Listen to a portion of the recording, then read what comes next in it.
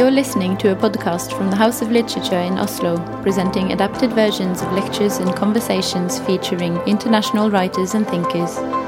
You can find more information about the house and our events on our website.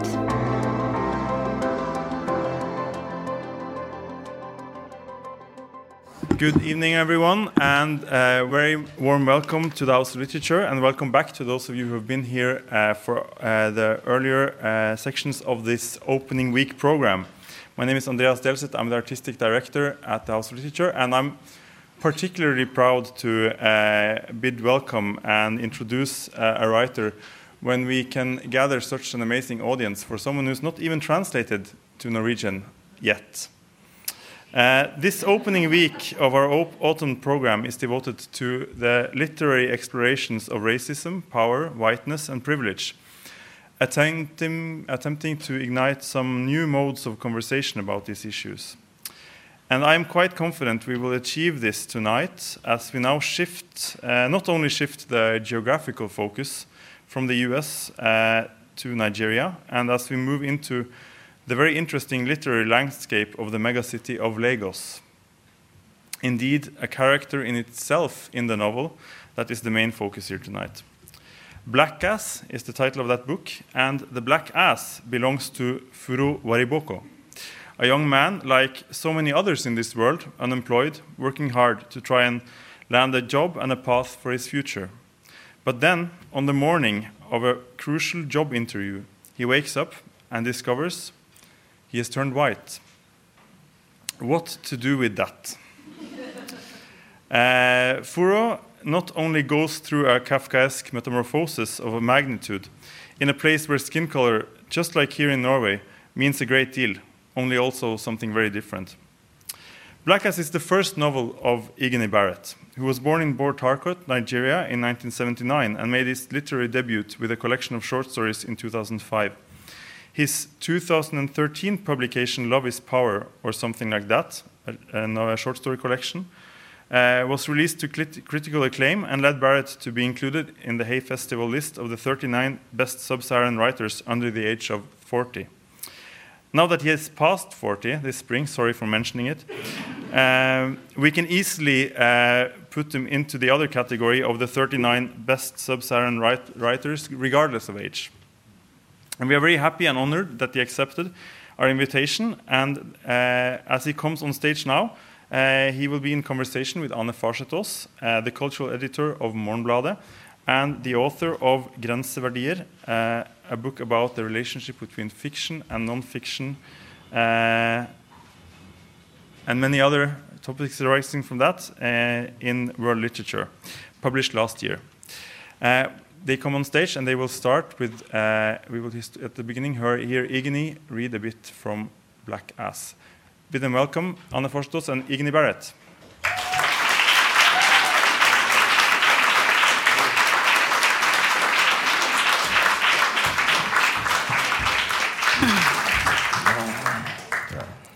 Thank you. Here's your book, Igene. Oh, yeah. Thank you. If you will just read from the beginning to get a little flavor.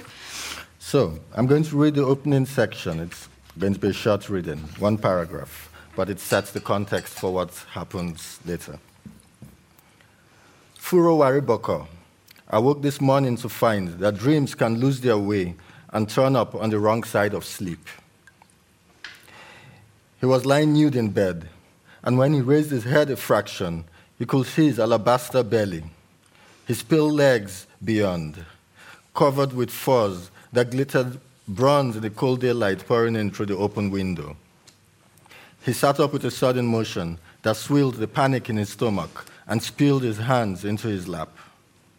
He stared at his hands, the pink lifelines in his palms, the shellfish-colored cuticles, the network of blue veins that ran from knuckle to wrist, more veins than he had ever noticed before. His hands were not black but white, same as his legs, his belly, all of him. He clenched his fists, squeezed his eyes shut, and sank onto the bed.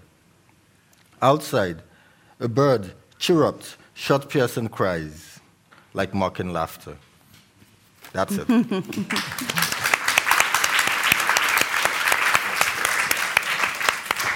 So, as we've heard, Furu, a little bit like Gregor Samsa, wakes up to find he has been transformed, not into a beetle, but his skin is transformed.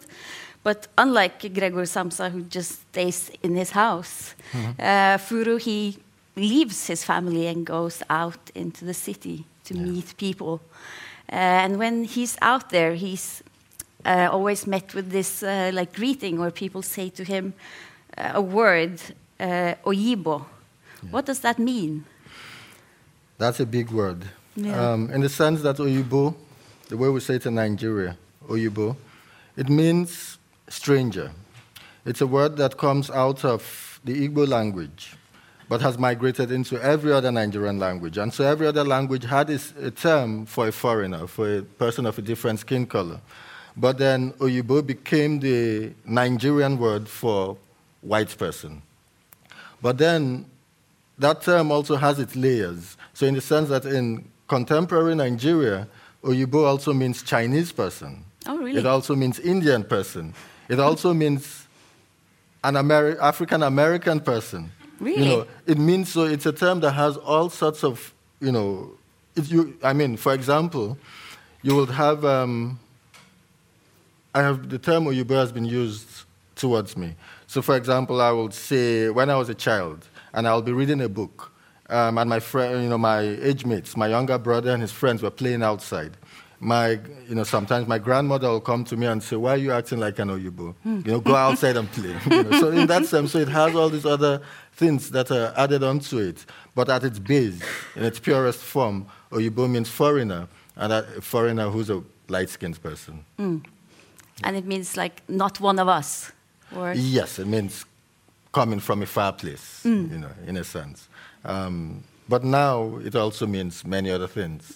But then it depends on how you use the word. And Oyibo, for many people, can be used in a friendly way, can also be used in an unfriendly way, and can be used in an objective way. It depends on how you use it. And does it also have like a social, economic... Not really. No? I mean, in the sense that if the socio-economic part of it comes from who it's used, who the word is directed towards. So if you say a white American is an Oyibo, the assumption is that, okay, you're using the word in its objective sense, and that means this is a white person who comes with all the addenda, the power, the access to wealth. But if you use it, for example, towards an albino, then it's used in a more humorous way, or in a more, it depends on how you use it. And so if you're using towards a white person, then people just make their assumptions about what you mean by Oyibo. And that is what happens to him. He meets these assumptions that he is, for example, wealthy and rich because of his new skin color. Because of how he looks. Because of how he looks. And then those assumptions are challenged immediately when he opens his mouth. Because even though he turned white, he still speaks like a Nigerian. He's still educated as a Nigerian. And so a lot of people are confused by how can you be white but sound like us? And so there are people who ask him, "Are you albino?" Yeah. And this whole concept of metamorphosis, it opens the book with a quote from Kafka, and towards the end there's a quote from Ovid's Metamorphosis. Yeah. Why did you want to have the concept of metamorphosis? So, why is that so central in this book? Well, it was central because the idea itself felt like, when I sat down to write this book, I thought I was doing something different. At that time, I'd written 2 books of short stories, 2 collections of short stories, and felt I needed to write a novel. I didn't want to become the Alice Munro of Nigeria, forever trapped in the short story. And so, but when I sat down to write a novel, for 1 year, I found myself trying to do what I felt other people wanted me to do, which was to write about Nigeria, to write about the family. But I found that so boring. It felt like, this is what is expected. And so at some point I decided, let me try something different. And so I have this little book where I write all my ideas down. And many years before I'd written this idea down about a white man, a young Nigerian man wakes up on the morning of a job interview to discover he's turned white. And so I felt, well, that's an idea that, is different. That's an idea that will challenge me. And so then I sat down to write it thinking, well, it's not going to be a book. So that I gave myself the freedom to fail at writing it. But when I sat down to write it, the first thing that struck me was that this is the metamorphosis. And so at that point, because again I was trying to avoid writing, basically I decided to drop my novel and go read The Metamorphosis by Franz Kafka. But then, because at the back of my mind I had this idea that I was going to write a book, I realized that my reading of The Metamorphosis had changed. I'd read it like 5 to 10 times before, and I always enjoyed it. But this time, I kept thinking, okay, what if Gregor Samsa had gone out into Prague? I'm curious to see, this is Prague just before the Nazis came. What was it like being Kafka in a European city that spoke German, in a Czechoslovakian city that spoke German? And so I was just curious about society itself and found myself thinking, I wish, Gregor Samsa as a beetle or as an insect had gone out into wider society and tried to become the king of the cockroaches rather than trying to win the affection of his family. Anyway, when I finished reading that book, that story, I realized what my own preoccupations are and how I would address my own story. And so, and that allowed me, craft the opening to my book. But once I'd set down that path, it's a slippery one. So once you start, basing your, responding in a sense to ideas and then finding your own way to interrogate those ideas, then you just find they keep coming. They keep coming from, out of the woodwork. And so in that sense, that's how, I kept quoting out of things that inspired me to explore parts of Lagos society or Nigerian society or my characters, inner life. And I felt I needed to present that these are the preoccupations of the book, in a sense. And so you were thinking that Gregor Samsa, as a beetle, he would have a different perspective on Prague than someone looking like everyone else. Oh, yes, yeah. I was interested in that perspective. Yeah. And also interested in seeing Prague through his eyes. Because for me, which is where I realized that, in a sense, keep in mind that when I sat down to write this book, I was running away from a novel about family. And so my character had to run away from family. But in a sense, I was also interested in the wider family, which is society, which, in a sense, I didn't get from Franz Kafka's story. It wasn't what he was interested in that story. But I knew that was what I was interested in as a writer, and what I thought my character would encounter. So in a sense, what I was interested in is what my character had to do. Yeah. And how did the transformation of him being white help you in describing Lagos as a city or that society in a different way than you could have done with other devices? The first thing it did was that it allowed me, as a writer, see Lagos with new eyes. So because I was now trying to enter the mind of a character who was Nigerian, like me, but who looked different. So I had to, in a sense, I understood his Nigerianness, but then I also had to understand his whiteness. For example, one of the first mistakes I made in the book, which I quickly caught myself within a few sentences, was that white skin comes with a thing called sunburn. And sunburn is something I never have to deal with. You don't have an experience with that. Exactly. And then my character is walking in the sun after 3 hours. I realized, my goodness, what about sunburn? So, so in a sense, I had to begin to understand why it's so important for, white people who come to Lagos to always have on some sun-blocking agent, because my character had to experience that. And in a sense, I had to think like a white person physiologically. But also as a white person, as a foreigner, as someone who's always called out because of the way you look, which is something I'm accustomed to as a black person in white majority societies. So that was easy to understand in a sense. But what was even harder to understand was, well, not harder, but what was different, and what I had to be very careful about understanding was how it felt to be looked at as different, but in a positive way. Yeah. You know. And I experienced that, along with my character. Along with your character, because the positive that goes with it is that he's automatically seen as wealthy, so people who want to attach to him, women will be more interested in him, and he will get a job easier, perhaps. And so the trappings, in a sense, of white supremacy as we understand it, was something I began to see even manifest itself in black majority countries without the characters actively looking for it. Because in a sense, this main character has woken up. He's a baby, basically. He's woken up. He's a baby as a white man. He's a 33-year-old man who's been black his entire life and wakes up white. And he's discovering whiteness as I, the author, is discovering whiteness. And so in a sense, we were both shocked by, by the advantages that were accrued based on how he looked. Whereas I needed to understand it because I had to understand it in a way how to see that society and interpret what was going on. He, the character, just accepted it that, well, this is what's happening and I'm going to take advantage of it, which was convenient for me as a writer. Because how was it convenient?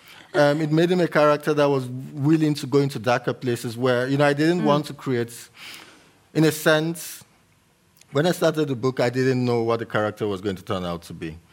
And so I left it up to the character to be a hero, an anti-hero, whatever. But I guess in some parts of my subconscious, I was more interested in seeing the ways in which, the character was willing to accept the advantages that were handed to him. And so in that sense, it was convenient that he was a character that was amenable to that was willing to take advantage of the opportunities he got. Yeah. And what dark places would you say that he goes to? One example is that I think he was too willing to accept the way people saw him. So, for example, among Nigerian writers, I live in Lagos, and I have a lot of writer friends and painters and intellectuals. And we sit in our little groups and we complain about how, in a sense, we have to deal with living in Lagos, in a city where that's so big, 20 million people, that you are not a writer, you're just a person. So most times people see you, they don't see you as that intellectual, they don't see you as that writer, you're always just a person, it frees you. So in a sense, for me as a Lagosian, as someone living in Lagos, it allows me as a writer to observe. So I can stand in the middle of the market, wear a T-shirt and jeans, and just look. And nobody calls me out for that, which is a bit more difficult in, say, Oslo, if I wanted to operate in that. So it has its advantages, but at the same time, it has the assumptions people make that, well, if you're just another one of us, then perhaps, you're willing, you accept our prejudices, or you accept our tribal affiliations, or you accept the things that I, as a writer, want to try to write about in society and things I fight against. But people, the default position is that you're one of us, and so you have the same, well, the majority of people don't see it as a problem. I'm seeing it as a problem, but you have the same issues that we have. And there's a part of me that likes to think, why don't you see me? Isn't there something in my face that looks intelligent? Isn't there some way that you can say that perhaps I am, I am the Wale Soyinka type? Yeah. So in a sense, it's that push and pull of, you want to be part of the people, but you want to be different. It's also why you become a writer. I mean, what makes you think your voice is important? There's over 6 billion people on Earth. Why do I think that I have something important to say? It's that arrogance that manifests itself as a Nigerian, but it's also the humility to know that, well, I am Nigerian, and I have the faults of Nigerians, but perhaps I also see what those faults from a more intimate place, and then can begin to try to tinker with them to change how people, Yeah, and you're talking about faults and things that should be changed. What are those faults or those problems that you want to address? trapped myself there. Yeah. Now, You did. false. I say they're false, but that's a subjective view. Because for a majority of people, and when I say, I'm going to use my younger brother as an example here. I was brought up by a school teacher mother, and I happened to be the son that read the books at home, whereas my brother happened to be the son that went out into the world and played with friends. And so I have a peculiar situation here where I am the one writing, in a sense, about my people. But growing up, I always felt I was the one who was missing something. I was the one who didn't quite understand how these boys roll together. I didn't quite understand girls, or Nigerian girls anyway. I understood the girls in Mills and Boone romance novels, but I didn't quite understand Nigerian girls. And so in that sense, I've always felt like the outsider inside. Yeah. But then I'm also the one who's thought about it, who's always felt, I'm always trying to understand what it is that I'm missing in this picture that my brother didn't have to think about and just rolled with it. And so he's always, when we sit down at a bar with friends, with people, he's always the light of the party. He's always the one who has the stories and knows and reads everyone, whereas I'm the one who's watching and trying to figure it out. That's worked for me as a writer. And in a sense, these things I'm calling faults, he probably wouldn't see as faults. So, for example, if it's a group of men and you're talking about women in a certain way, I'm looking at it and thinking, well, but he's not seeing it as a fault. He's seeing it as, well, this is fun. It's fun. Joke. This is a conversation. Yeah. This is what it feels like to be in, And so in that sense, so let me just say the mannerisms of Nigerians, some of which I see as faults, but are not necessarily faults in the larger picture, just the way people are. Because it's interesting, because on the one level, it's obviously not a work of realism. People change their skin color overnight and gender, etc. Yeah. But on the other side, I feel, as a reader, that I get a picture of Lagos. Of course, it's a novel. I cannot possibly know if this corresponds to the real Lagos. Yeah. But reading it, I feel that when he walks through these streets and these situations, we meet different groups in society. Like, for example, you meet the big girls, which are women that are trying to get richer men, living off that. And you see people in the workplace, how they struggle for work. Yeah. Are these realities, or do they reflect sociological realities? These are realities, but keep in mind again that this is a peculiar case. This is a white man working in a black majority country. And so his view of that country is, of course, limited. For the vast majority of Nigerians, the issues Furo Wariboko is facing are not issues. Yeah. That's not their life. Their life is about many other things. And so it is one view of Lagos that is also a valid view of Lagos, but it's not the only view of Lagos. And so yes, you can depend on the viewpoint or on the descriptions I give of Lagos, because in a sense, he's seeing Lagos and he's seeing the same thing I'm seeing, or a black Nigerian is seeing, but his interpretation and his engagement with it might be slightly different. But in the end, we're still seeing the same thing. And so, in a sense, when Furo Wariboko meets a young lady and she's willing, to treat him in a certain way because of the way he looks, that will not happen to me. But then, I do know that in certain cases it exists. It's just not as widespread as it will seem from his perspective. Yeah. Yeah. There's also, Having said that, I also have to mention that this is something that occurs in many other societies. So, for example, it is possible to be exoticized in white majority countries. Of course. You can be the person who stands out and who's given all these qualities based on how you look. And so that's not peculiar to Lagos society in that sense, No, or to black societies, the black majority societies. But in this book, it just happened to be something that the story was interested in. So, yeah. Yes, because he is exotized as well.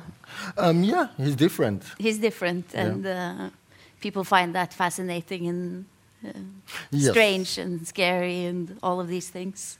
Yeah, I mean, the scary didn't come up much. No. But they find it different. The point at which it diverges from what my experience has been of being black in white majority societies is that he stands out. So the first thing is that he's a black man, he's a white man in a black majority country. So in certain places he stands out, and in certain other places he doesn't. So he makes a decision early on in the book to move to a part of Lagos where he doesn't stand out as much. And so it's possible within this space to decide on where you fit in. Yeah. The same way I can go to New York and decide, well, do I want to, go to some fancy hotel in Manhattan where I probably stand out a lot more than I would, in some, nightclub in Brooklyn. You can make those decisions even within white majority societies. Yeah. And he makes that decision in Nigeria, where he came from a part of Lagos that they didn't have a lot of white folks visiting. And so he stood out a lot. And he quickly realizes that I need to move in a certain direction. And then he begins to stand out less, but he still has all sorts of assumptions, ascribed to him, assumptions made by others about him. So it's complicated. It's complicated because if you only hear the concept of this book without reading it or thinking much about it, it would be easy to say that just by turning it around, it's a stand-in for talking about exotization of black people in white society. But when you read it, that seems a way too simple a reading. Yeah, because exoticization, happens everywhere. I went to an all-boys school, high school, when I was growing up in Port Harcourt, in the Niger Delta of Nigeria.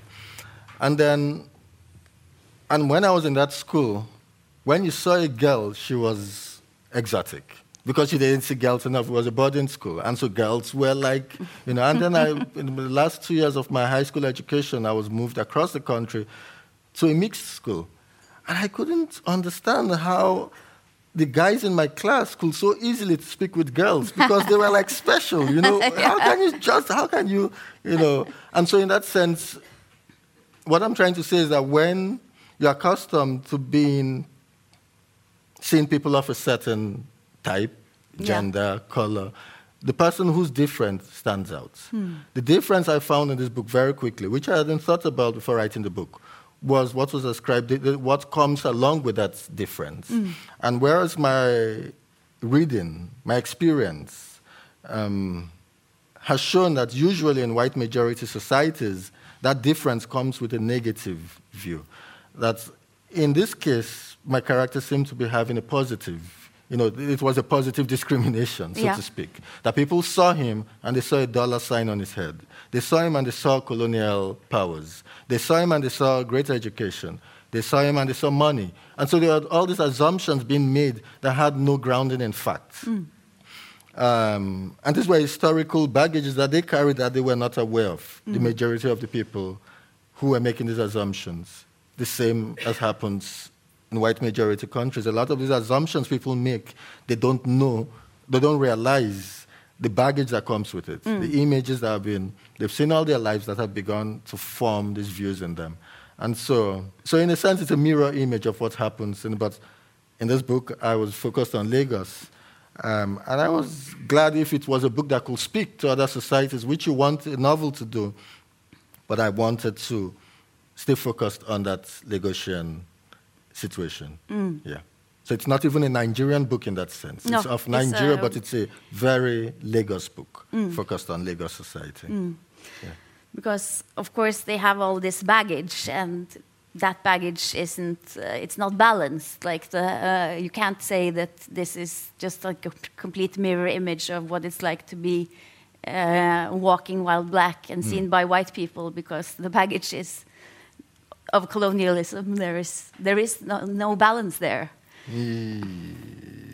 Guess so. Yeah. Yeah. That's not a question. No, right? that's not a question.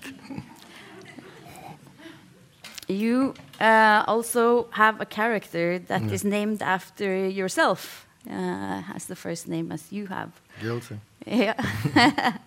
And again, it's not realism unless you transformed yourself into a woman and then back again for the sake of being here tonight. Because this Igony character is also a creature that transforms. Yeah. Who is this character, and why did you give this character your own name? I wanted to complicate the book for myself.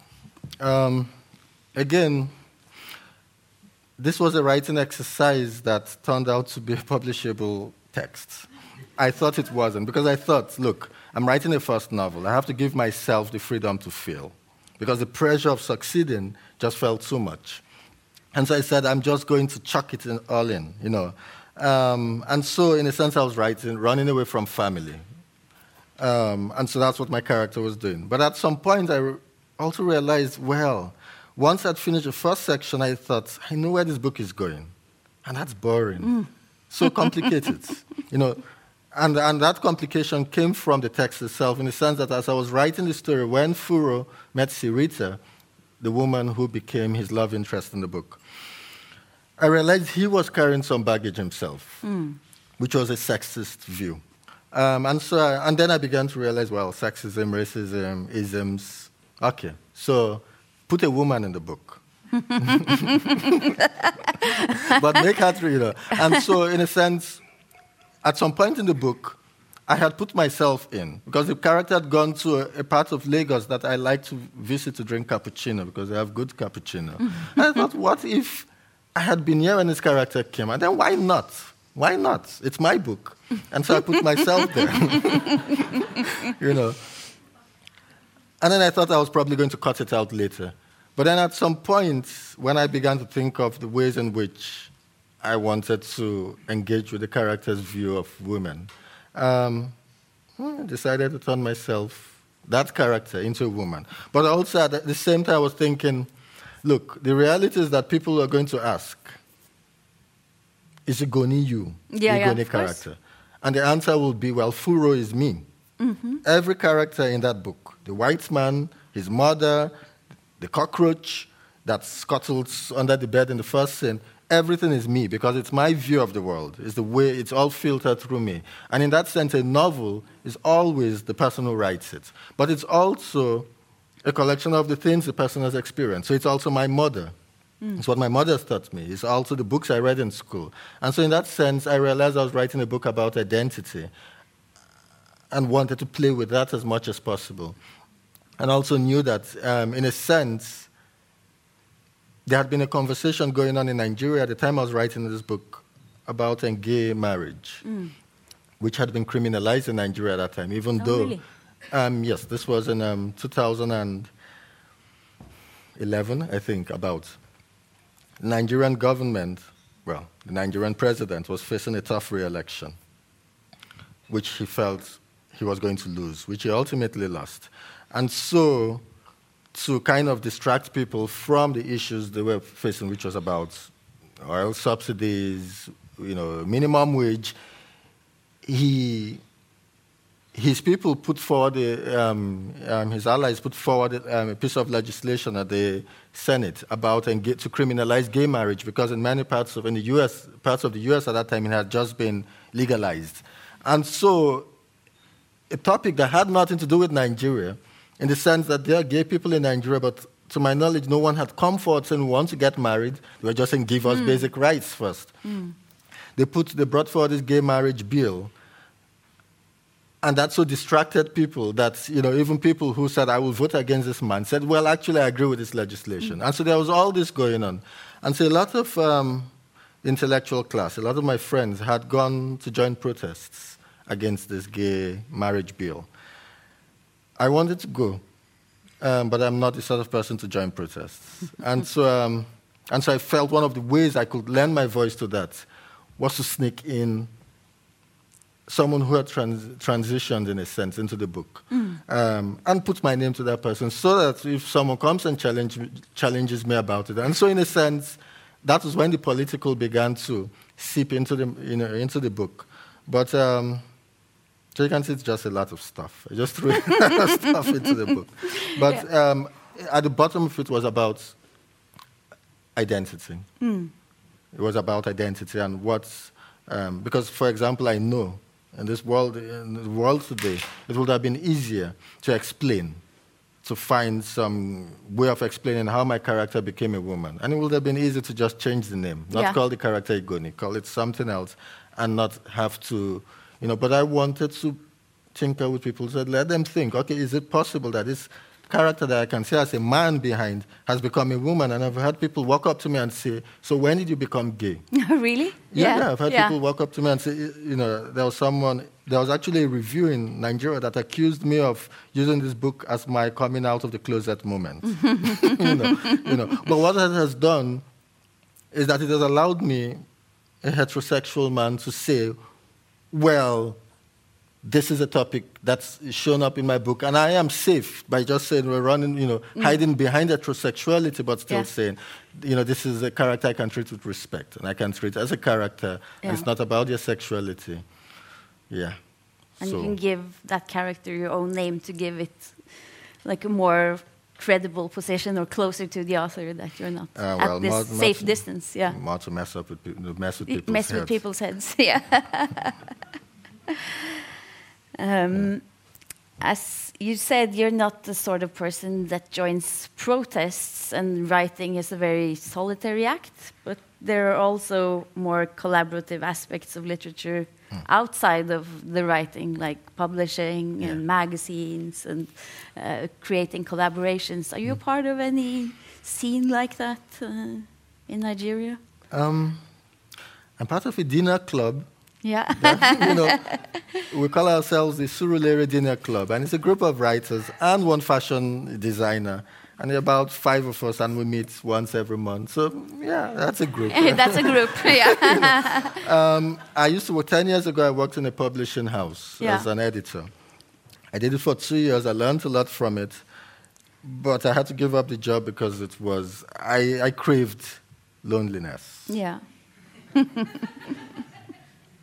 Which is weird, which is, in a sense that when I'm lonely, I don't want to be lonely. But when I'm not, then I want to be. And so in that sense, I was working in this publishing house. There were people around me. I was spending all my time polishing the work of other writers, and I just wanted to be alone and create my own work.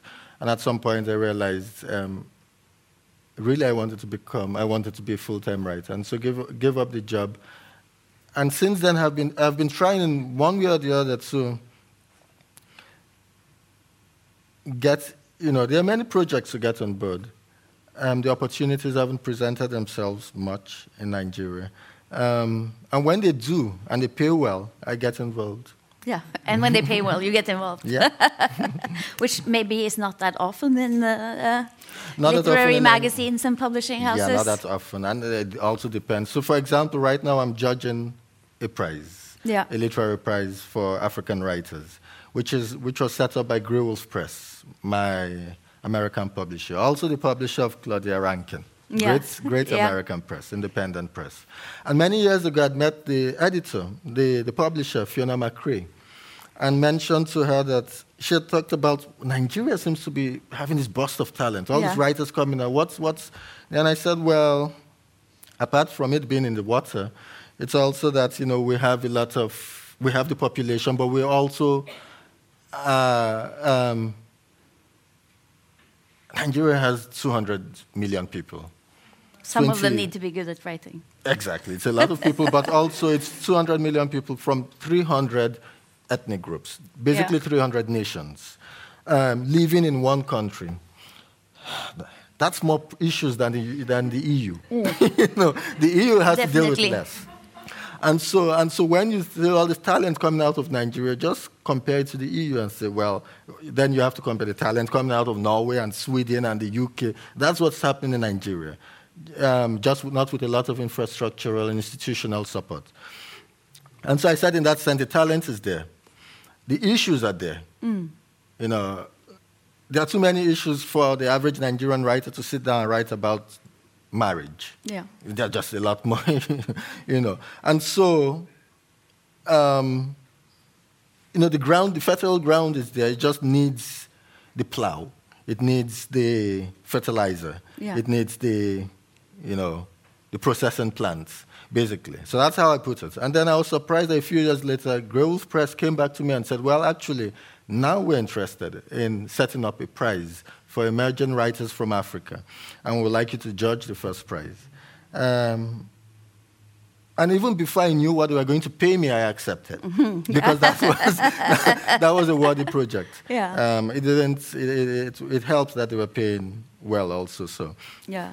so if those opportunities come, that I can do something that's connected to literature and that I feel opens room for other people, because in a sense, the reason why I'm sitting before you now, because remember, I'm a Nigerian writer, born in Nigeria, grew up in Nigeria, set up a collective of writers to publish my books in Nigeria. My first book, I've published 3 books. The first one I don't like to talk about because it was self-published. And that's what I thought my life was going to be. That, well, I'm writing about Nigeria in a black country, and so what will this, you know, white people be interested in? They're not interested in my stories, and so I'm going to focus on my Nigerian readership. And it took a Kenyan writer called Binyavanga Wainaina, who had come to Lagos at the time when I used to organize a reading program. And I'd invited him and Chimamanda Adichie to come to this event. And then after the event, Binyavanga bought that book of mine, and then got in touch with me and said, what are you doing now? You know, and I said, well, I'm writing. And he said, would you like to come to Kenya for 6 months, get a beach house in Mombasa, and money in your pocket, and just sit down and write? You said yes? I said, hell yeah. Yes. Hell yeah. You know, and then after that, and I finished my second book there, and then he sent that manuscript without my knowledge to the Wiley Agency, and they called me up and said, we want to represent you. So that was my path to international publication. And so in a sense, I'm very much aware that as much as I didn't make a concerted effort to be published, to be broadcast to the world, it happened because of the people I met. And in a sense, if I can make those opportunities available for other writers, I will do what I can, as long as it doesn't interfere with my next book. Yeah. But also, you know, it's the realization that within the Nigerian space, I will also do what I need to do if those opportunities arise. It's just that I need to write that next book. Yeah. So it's a balancing act between what I can do as an activist writer, which I have to be. You know, one of the most famous writer in Nigeria is Wole Soyinka. Yeah. And many people know Wole Soyinka not because they've read any work of his, but because every election we've had, Wole Soyinka stands up and talks about everything. Yeah. He talks about the harvest of yam the last year. He talks about the next elections. He talks about, you know, events in Norway. He talks about everything, and that's what people know him for, more than as a writer. And so that's one of the ways to get famous. Yeah. As a public figure. It's not the way I'm really interested in, but if the opportunities arise, I will not be averse to it. Yeah. So you wouldn't say that like Chimamanda Ngozi Adichie and Teju Cole, they are also successful abroad, but you wouldn't call yourself like a group or... I don't have an American passport. No.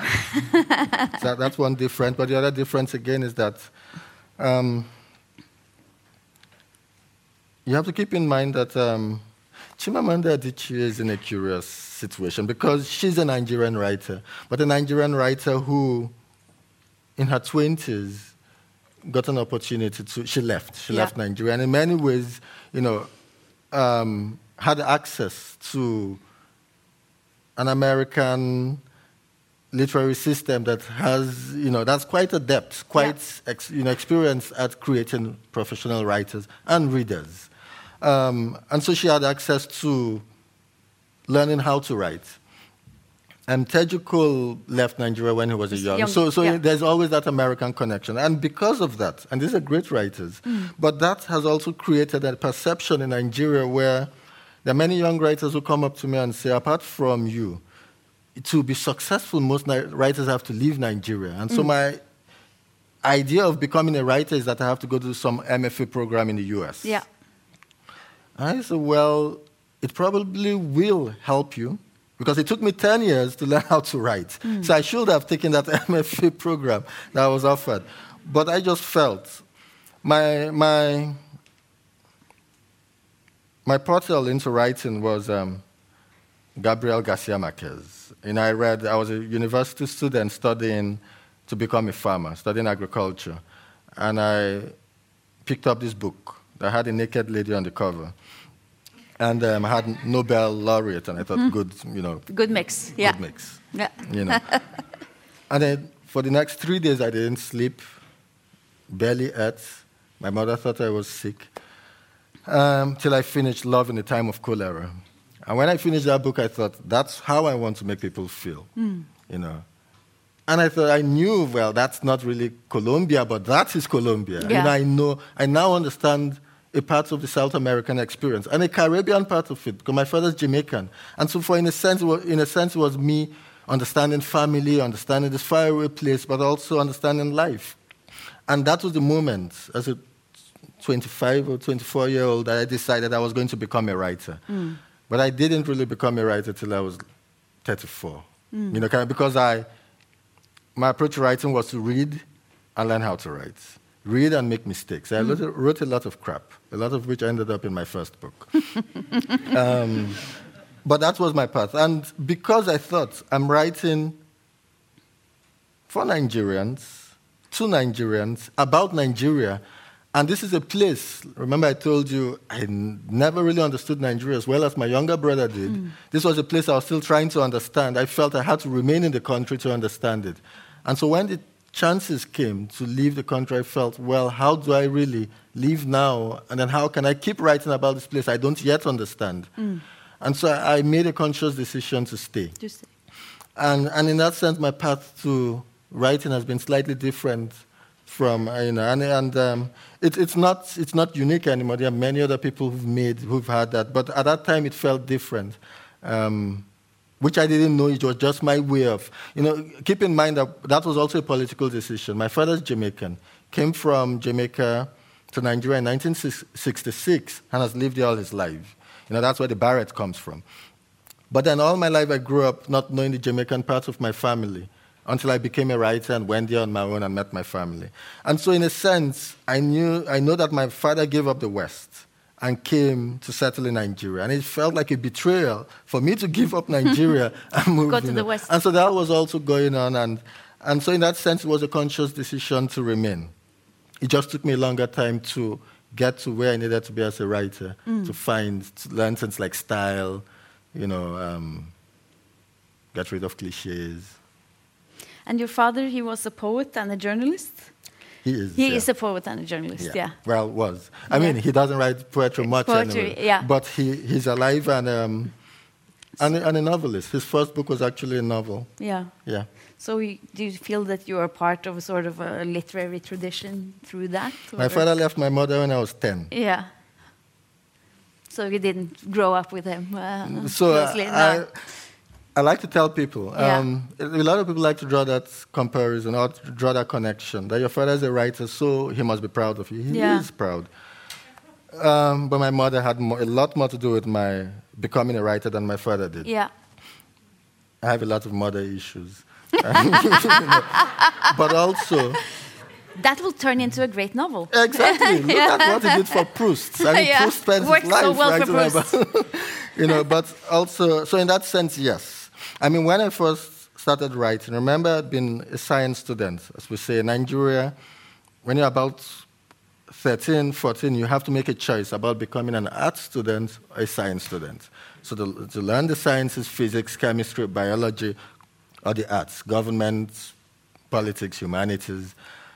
And I made that decision to become a science student because my grandmother wanted me to become a doctor. I wasn't equipped to make that decision, and I love to read books. I spend most of my time reading books, so it was a mistake. But I spent the next decade of my life trying to undo that mistake. And I only undid it when I got admitted into the university to study medicine. Went for the first class, realized we were at some point going to start cutting up dead bodies, and walked out of that class. I went to agriculture. Because I felt at that point my grandfather, my maternal and paternal grandfathers had both been agriculturists, and I felt, well, somewhere in my blood it must be there. Yeah. And so I chose agriculture. And then after 4 years of agriculture, I encountered Gabriel Garcia Marquez and decided I was going to become a writer. So, that's been my path in a way of let life throw itself at you, and then you react to it. And that's also the way I come to writing. It's the way I came to writing this book. Come up with a scene, let it throw itself, and then you react to it. And so, and it's also how I learned to write. So it's worked for me so far. It doesn't make for polished, seamless works of fiction, but who wants polished, seamless works of fiction? Some part of me does. Yeah, you do? But do you want to write a polished, seamless book next? I'm trying to, but it's not working out, which might be a good thing. But I'm now finally, the family I was running away from when I sat down to write this book, I've finally come to face it again. So, and you're facing the mother issues in the next one. I have to. Because I have to. I wanted to speak a little bit about the language. You write in English, but there are some words from pidgin languages. And as you mentioned, in Nigeria, it has multiple languages and multiple countries almost within the country. Yeah. How does that language situation play into your writing? That was something else that came up when I read The Metamorphoses. Because at the time I was reading it, I realized at some point, I went to Google some things about Kafka, and realized he had written in German. He was a Jew in a Czech city writing in German. And I didn't happen to see any newspaper articles that, asked Kafka, why are you writing in a foreign language? Why are you writing in a, hegemonic language, in a sense? That is a question that many writers from the African continent who write in what came as colonial languages have to answer. And they have answered these questions mostly from Nigerians. Yeah. And so I've had to answer, to that in Nigeria, that why are you writing in English? And can you really write English the same way D.H. Lawrence did? And my response is, I have no intention of writing English the way D.H. Lawrence did. What I intend to do is to write English the way it's used. It's spoken in Nigeria, write English the way I understand it in Nigeria, and then, let it work on that level. And now that's an easy thing for me to do as a Nigerian because, again, I'm in a bit of a privileged position because I'm fortunately from what we call the Nigerian middle class. And the middle class in Nigeria is a minority. In many rich countries across the world, the middle class is the major class. Most people are from the middle class. Yeah. In Nigeria, it's a minority. And one of the things, one of the privileges you get as a middle class person is education. Education is taken for granted. And so when I dropped out of university, my mother kicked me out of her house because you don't, as a middle class boy, do that. You go to school. You get that degree, and then you decide what you want to do with your life. And so in that sense, middle class people get a university degree. And so in that sense, education was always taken for granted. I never had issues with books. My mother was an English language teacher. My father was a writer. Books abounded. Yeah. My father was Jamaican, my mother was Nigerian. They spoke in English. Yeah. And so that was English the language. Is your first language? It's my first language. Yeah. It's a language I grew up, And so in that sense, when I will meet for example, I always passed English language as a school in examination school course in exams without even reading it because it was the language I was immersed in. And when I opened my mouth, I didn't sound like the Queen of England, but I understood everything she was saying. Yeah. You know? And so in that sense, that's my approach to the language. I can ape D.H. Lawrence. I can imitate him, you know. But I don't have I'm not interested in what he's doing with language. I'm interested in it as a reading exercise, but it doesn't speak to my reality as a Nigerian. And what I'm interested in is capturing the ways in which English is used in Nigeria and transmitting that in some way into a living language, into literature. So that for me is also, because as a writer I'm also dealing with language. And so for me that's an exciting project. Do you speak any of the other languages that are spoken in Nigeria? I don't. You don't, yeah. But I do. A friend told me some time ago that I shouldn't say I don't because I do. I speak Pidgin. Now, the thing about Pidgin, which is a language, the problem is that it's not accepted like a language within Nigeria. So imagine my surprise, my admiration for Jamaica when I visited Jamaica and went to the University of the West Indies and saw that they have, there was a department of Patois. There was a department actually, and you will see Jamaicans of every level of, working class, middle class, wealthy rancher, all can speak Patois.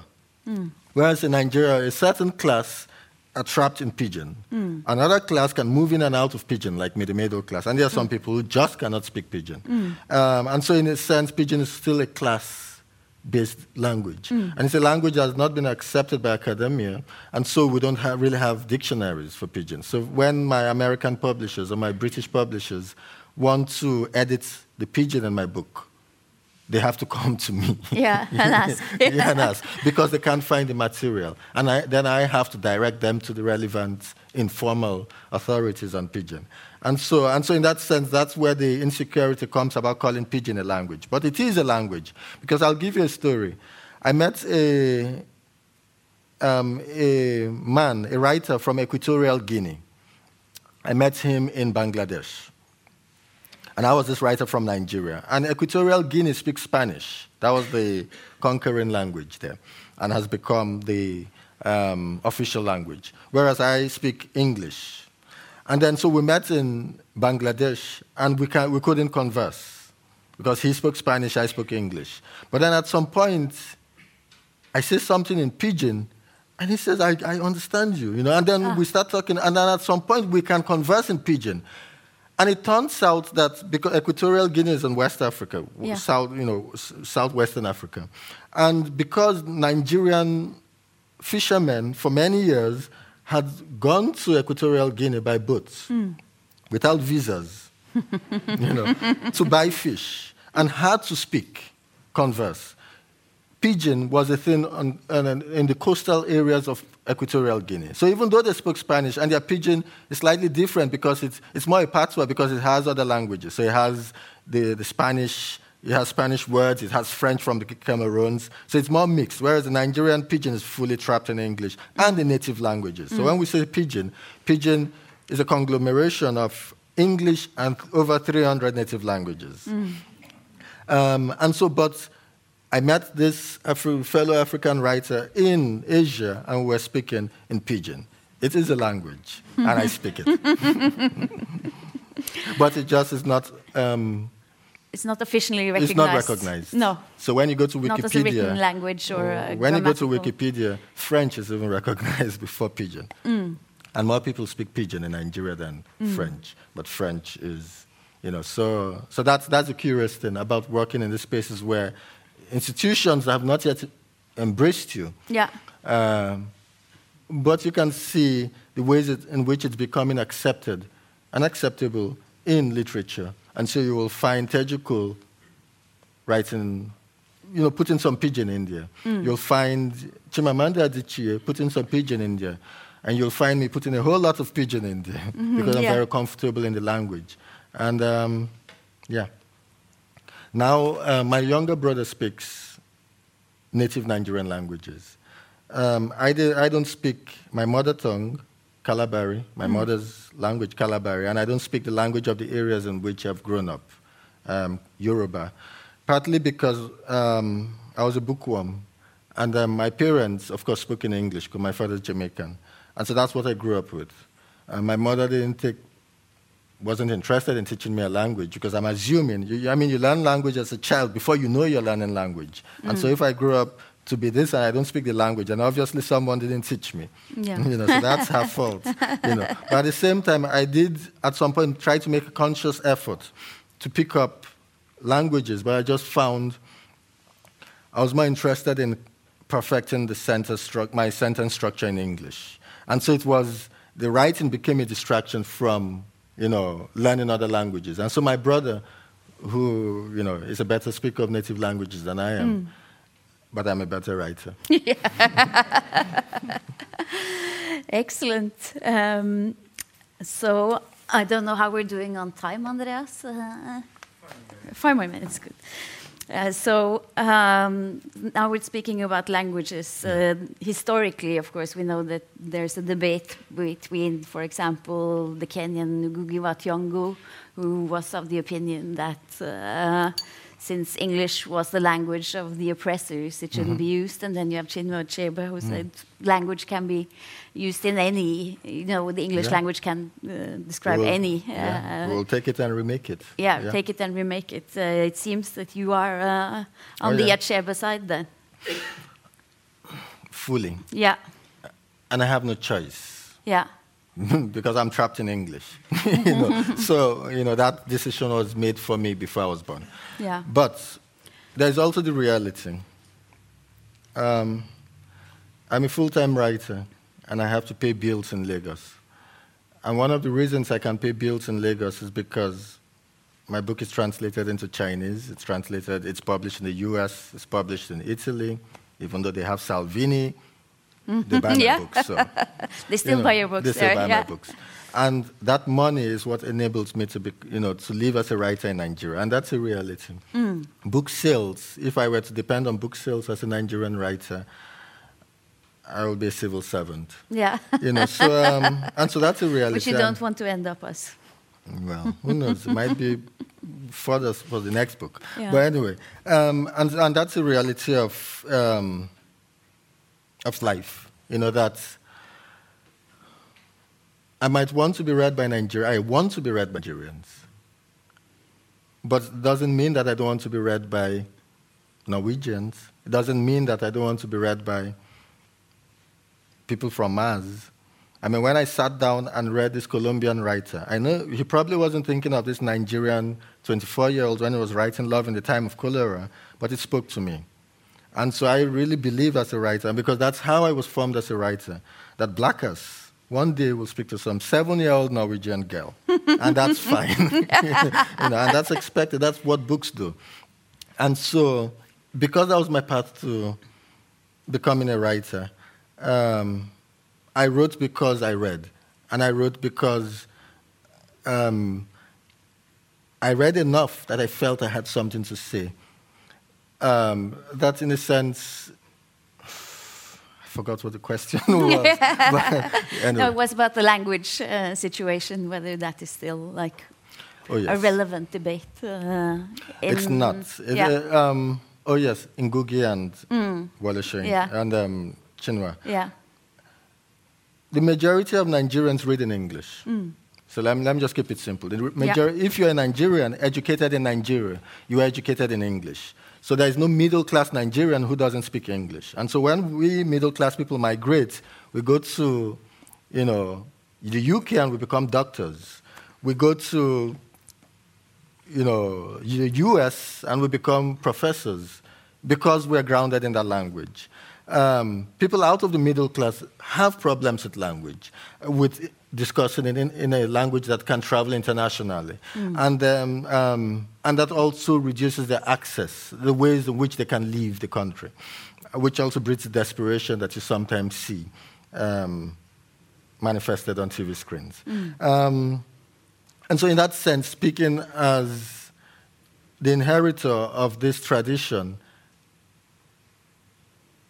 I write for people who can read in English, because that's how we're educated. There is nobody. Most people who speak Igbo, for example, or Yoruba, these are two major languages in Nigeria, or Hausa, most people who speak those languages cannot read in that language because they're not educated. And so if you were educated within the formal Nigerian school system, you were educated in English and then taught how to read Yoruba from the English. Mm-hmm. And so in essence, when Ngugi wa Thiong'o writes in Kikuyu, and I spent 6 months in Kenya, so I have some idea of what's going on there. People who speak Kikuyu can't even read the language because they can read in English, and they're better readers in English than they are in Gikuyu. They're better speakers of Gikuyu than they are readers of Gikuyu. Mm-hmm. So in that sense, it's this weird space where you don't find secondary schools that teach students solely in Gikuyu or Swahili. Yeah. They teach them in English, and then they teach them Swahili. And so you find that most people who can read first start reading in English, start with English primers, and then move on to other languages. And so your readership is in English. And so you will have Ngugi wa Thiong'o then has, writing Gikuyu, and nobody buys the book. And then when he translates it into English himself, yes, and then it's published in the UK, then the Kenyans buy the book. So they're all waiting for the book to come out. And those are the realities. Okay, that's how I was trying to make that connection between the existing systems of publication and the reality is that I actually don't mind, apart from the fact that I want to do interesting things with English, the language I speak, I also don't mind the fact that it gives me access to the world. Because, look, I can assure you if I was writing in Yoruba, I wouldn't be sitting in Oslo today speaking to you. Because who will translate the book? How many Yoruba to Norwegian translators exist? But yeah, a gazillion. English too. And so basically, writing in English, an accident of history, has just given me access to the world. And so if the British can take advantage of that, so hell yeah, I'm taking advantage of that. As long as I'm not going around, hurting anyone or harming anyone in the process. And I might, in a sense, be bringing new life to the language also. And it just so happens that is the language I'm trapped in. Yeah. So I'm the sort of person who takes the situation he's faced with and tries to make the best you can out of it. I spent so long answering that. Yeah. But writing this book in English brought you here, as you say, and we'll certainly hope that someone will pick it up for translation. But writing this book in English also got me Nigerian readership. Because there's no way. My mother's group, if I read this book in Calabari, for example, it's 500,000 people in Nigeria. People who speak Yoruba, about 30 million people. People who speak Igbo, about 25 million people. People who speak Hausa, about 40 million people. These are nations. How does the guy writing in the language that only 500,000 people speak want to sell that book to his fellow countrymen? So as much as we have all these ethnicities, all these nations in Nigeria, we all interact in English. And until the day the government says we've made a decision that the language we're interacting is Igbo, I am not going to be making those decisions. I will write in the language with which I can converse with most of my countrymen. And it just so happens that's the language with which I can also talk to Norwegians and Americans and British people. And I will not apologize for that. No reason to apologize for that. Thank you very much, Igini.